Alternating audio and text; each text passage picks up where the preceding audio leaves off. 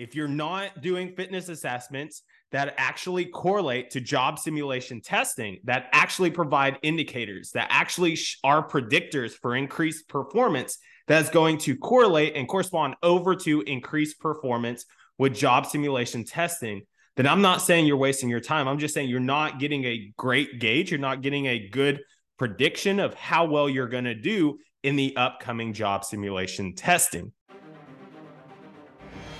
Welcome to a podcast dedicated toward the distribution of evidence-based application of research, information, and training methods to assist the wellness initiative of the fire and rescue community. I am your host, Hussien Jabai, and this is RIT Team Radio. Welcome everyone to RIT Team Radio's podcast episode number 2, looking at physical ability testing. Now, physical ability testing is an overarching umbrella, and we're going to kind of divide these into 2 different categories, whether it's job simulation testing or fitness assessments.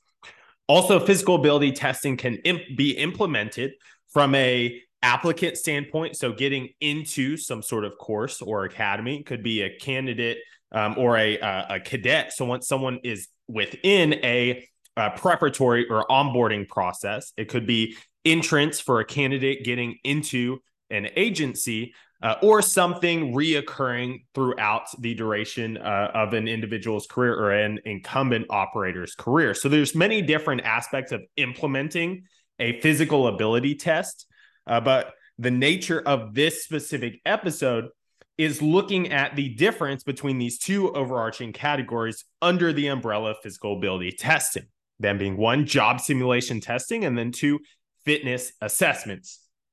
Now, we want to be able to clarify the difference between these 2.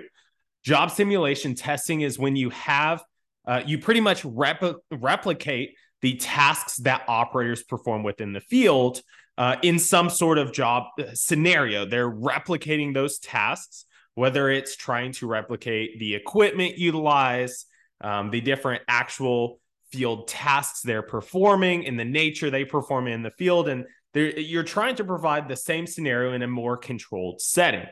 Typically, job simulation testing has some sort of time frame to it.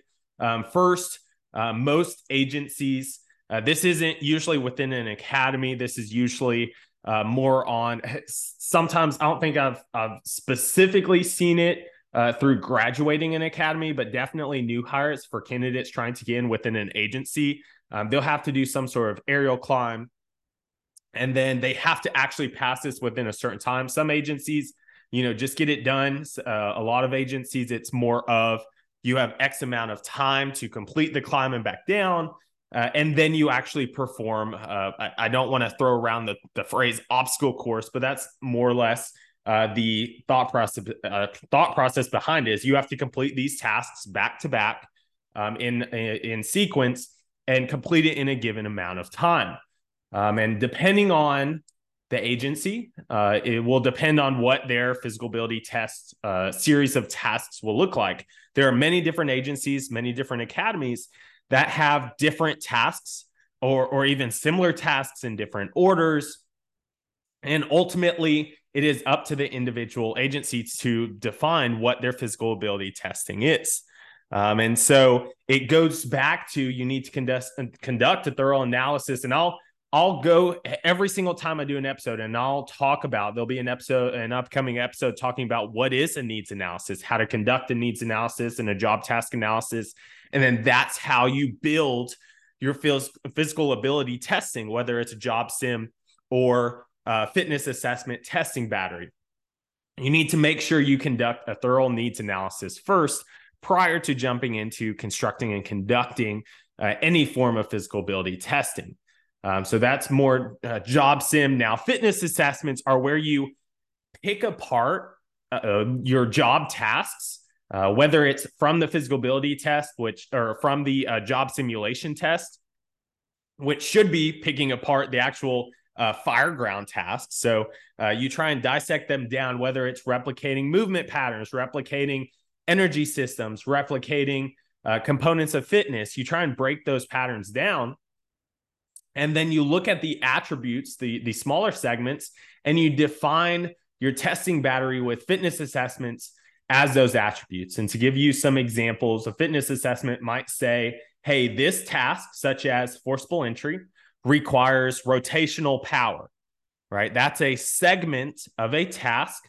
You might have a forcible entry task in your job sim, but if you want to create a fitness assessment around it, you might look at rotational power like a lateral medicine ball throw or something that is designated to assess that attribute. If you know that, let's say a stair climb requires lower body endurance, and you might do a fitness assessment for that, might be a step test, a step up test, right? Where you're not initially performing the actual fireground task, where you're actually having to go to a drill field, you're having to utilize a structure and given equipment. You might have personnel completed in gear, in bunker gear, or out of bunker gear, in athletic attire. But overall, the overarching concept is job simulation are the tests you see more common. But fitness assessments can play and do play a very vital role in many different programs. And there's pros and cons to implementing each one of these. Now, the first aspect we have to look at is which one is mandatory. Usually with physical ability testing, job simulation testing is the one that's more I've seen more and observed more as the mandatory testing, whether it's entrance for candidates to complete to be able to be hired on with the agency, or reoccurring as an incumbent personnel. Usually it's job simulation testing. I don't typically see fitness assessments out there that are mandatory, but they are from time to time. I know a couple of agencies that do implement them, and they are mandatory. So you kind of have to perceive which one's mandatory to which ones you need to strategize with your strength and conditioning programming. Granted, overall, you should make sure your programming is efficient to prep personnel for the fireground. But from a scheduling perspective, from an energy and think preparation for that testing, if you know operators have to perform a job simulation test on a certain date, or within a certain month every single year, your programming is going to peak them for that time of year, or specifically for that month, because you could peak them at multiple stages throughout the year in various fashions or for various attributes. But looking closer to the job simulation, you're going to peak them specifically in their programming. You're going to taper their volume. You're going to make sure their fatigue is low and their performance and preparation is high for job simulation testing. If it's mandatory and it's scheduled, it's in the books. So if fitness assessments were, then you'd prep and peak them for that. Hardest part with fitness assessments is that operators tend to, and anyone does this isn't just operators, but if you say your test is performing a lateral medicine ball throw, right, and that's your only test, you're not doing a job sim test, we're doing fitness assessments that correlate to job simulation or fireground tasks, then most people will train for the test itself. They're going to train to throw the medicine ball throw. If you say, hey, for any form of, let's say, core strength, right? Because you're going to need some sort of core strength. Even with load carriage, you're going to need some sort of rotational and lateral stability with your core, which could incorporate, if you want to go as simplistic as possible, could be a side plank. You need structural integrity of your core to hold a hose bundle on over one shoulder as you do a stair climb. So does this mean your fitness assessment is a side plank? Because you need that kind of stability to perform the task.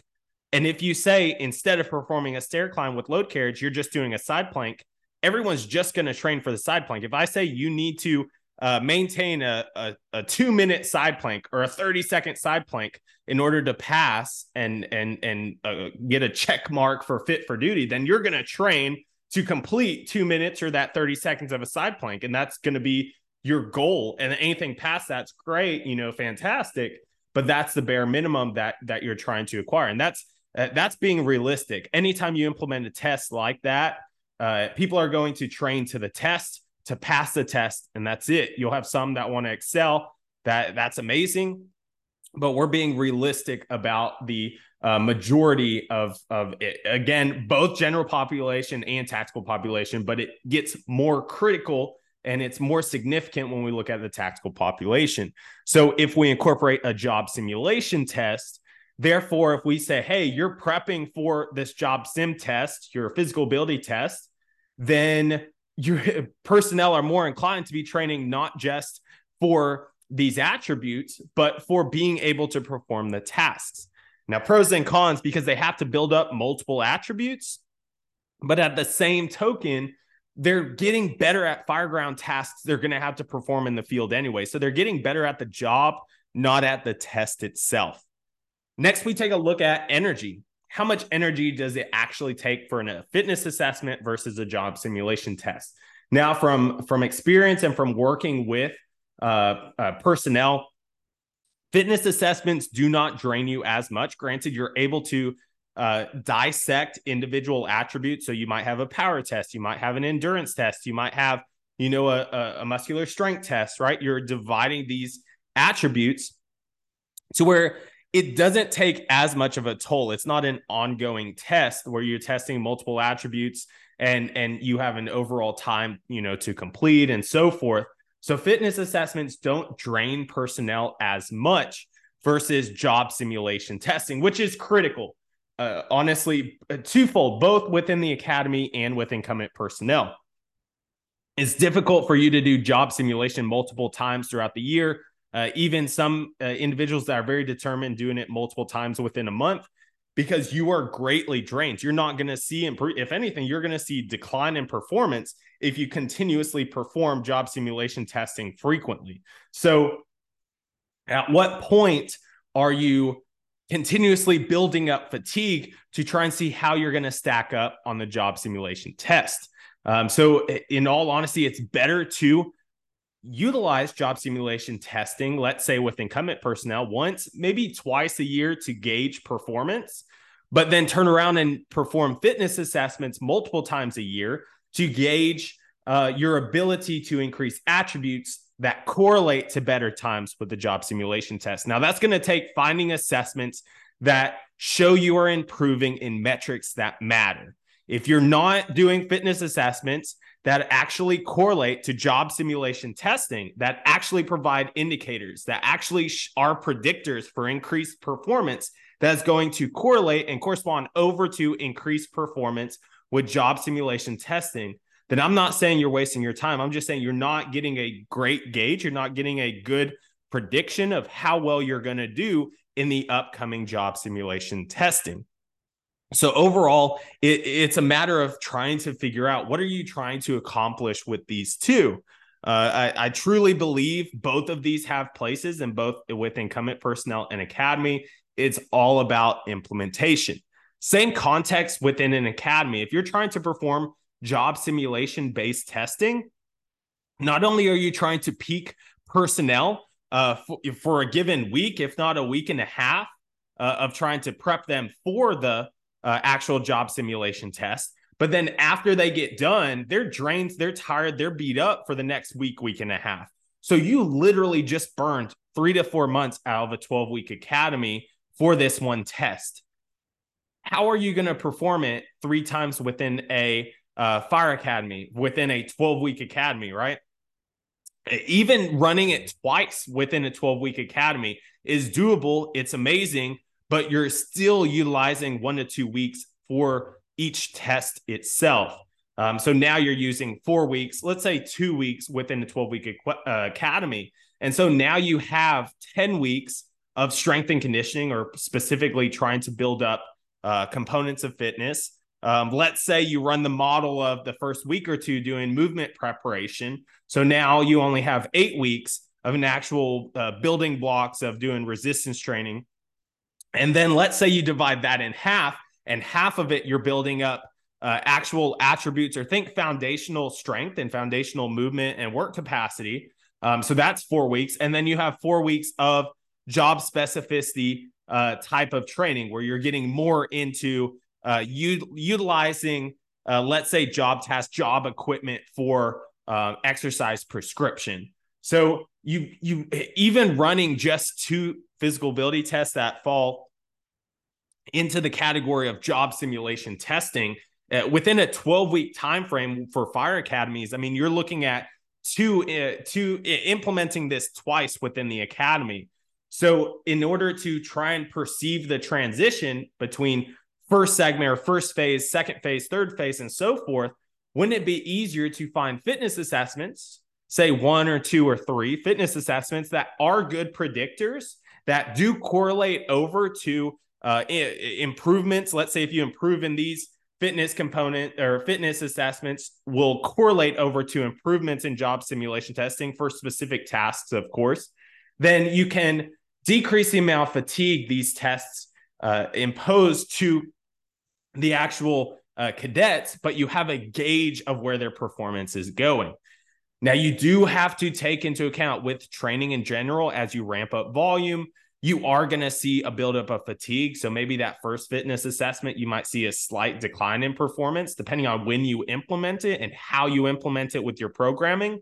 But overall, at the very end, you should see an increase in performance, especially if you program efficiently. So there's a time and place for both.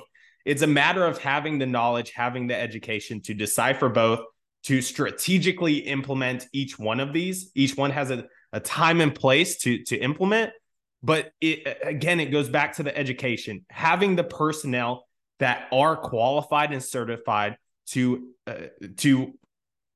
organize this testing battery, then turn around and implement and administer these tests in an efficient manner.